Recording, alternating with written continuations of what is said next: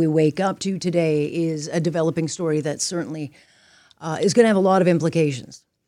And we know tensions are increasing between India and our country. And the big headline today and the big tension is that India has now suspended visa services in this country, which is, of course, retaliation to Trudeau's bombshell on Monday. And what does this mean? Well, it means immediately visa services are on hold, as well as India issuing this warning to those in our country to be cautious because there's growing anti-India activities and politically condone hate crimes. Now, when you look at the diaspora of our Indian population, it's 1.8 million. And you look at our international students, we got 319,000 students here from India. Like, what does this all mean for them? Giddy Mammon, immigration lawyer with Mammon, Sandalek and Kingwell LLP. I would think your phones might be ringing off the hooks these days, but you're pretty blunt, Giddy, when you say it's a mess. It's an absolute mess. If you read Chapter 1 in the International Book of Diplomacy, this would be the lesson you do not do. You don't accuse a country of murdering one of your own citizens on your own soil unless you're not just 100% sure, you're 110% sure.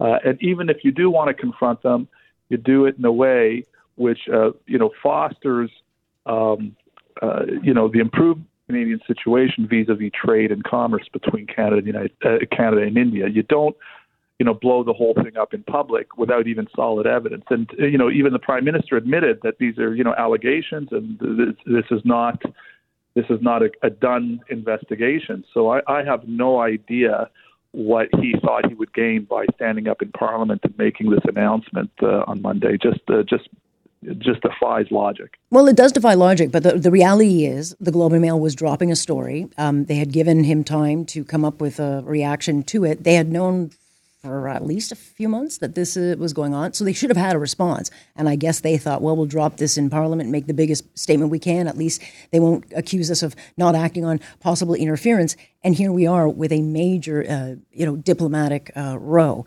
And it's going to have implications because we have people here in this country who want to go see their family in India or holiday in India, or we have just everyday people want to go back and forth. And what are you telling them?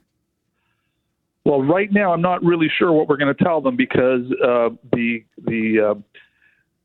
people here, the company here that does the processing of visas for Canadians who want to travel to India, said publicly that their services are being suspended or curtailed.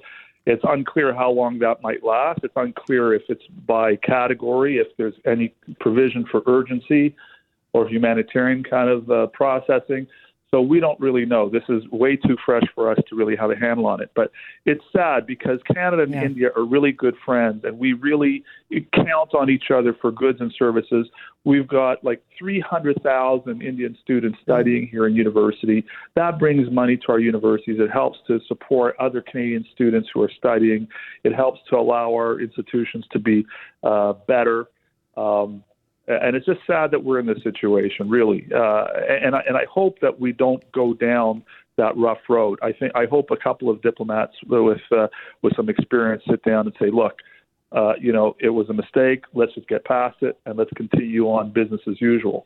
Because if not, we both stand to lose a lot, especially on the immigration side. If we have Indians here who are working on IT projects, construction projects, engineering projects, and now all of a sudden say, oh, sorry, we can't extend your work permit because we have some row with India, it's not going to be good for us. And they're going to do the same, and it doesn't help. It doesn't help, but it's also that it's not that our allies are coming to our rescue. I mean, the Americans are, I think, begrudgingly saying, no, we also have concerns. But the UK has made clear they're not going to stand for any, extremism, terrorism threats, to their relationship with India. And so our allies are going to do what's best for them. And the other thing is we don't know how long this is going to last, because even if the Prime Minister turned around tomorrow, I mean, it's not like he's going to apologize. It's not like he's going to say, oops, I made a mistake. We could be talking years. Right. Investigations of this nature don't take a week to figure out. They take a long time, and then you have to take them to court. You have to go through the whole process. So we're not going to know conclusively whether or not these allegations are true for quite some time. So what are we supposed to do now? Or are we supposed to embrace India now that we've embarrassed them? What if they're vindicated? What if it has nothing to do with India? What do we do now in the interim? So the problem is that we've opened a can of worms. Right.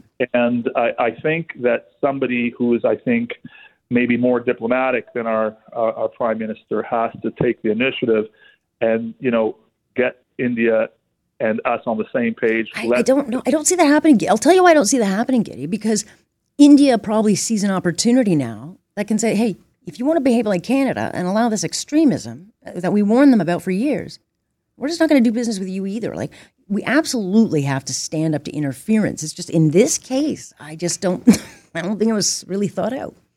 Right. There's no Canadian that wants to see terrorism or terrorists on Canadian soil. But there are ways of dealing with it. This didn't advance Canada's interests one bit. It didn't help the investigation one bit. If anything, it's going to deter the investigation. If India had any involvement, which I don't know, but now is a time where they're going to try to destroy evidence, not to bring evidence forward. Had it been handled quietly, there's a lot of ways that we can express displeasure with that sort of thing.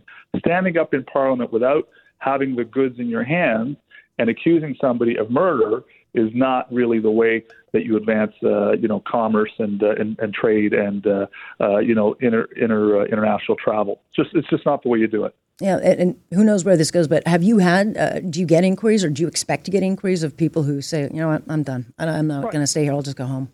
I'll go back to India. Okay. Right now, every minute of every day, there is an Indian national here on a study permit, a visitor permit, or a work permit. That's their status is expiring, and they have to submit an application.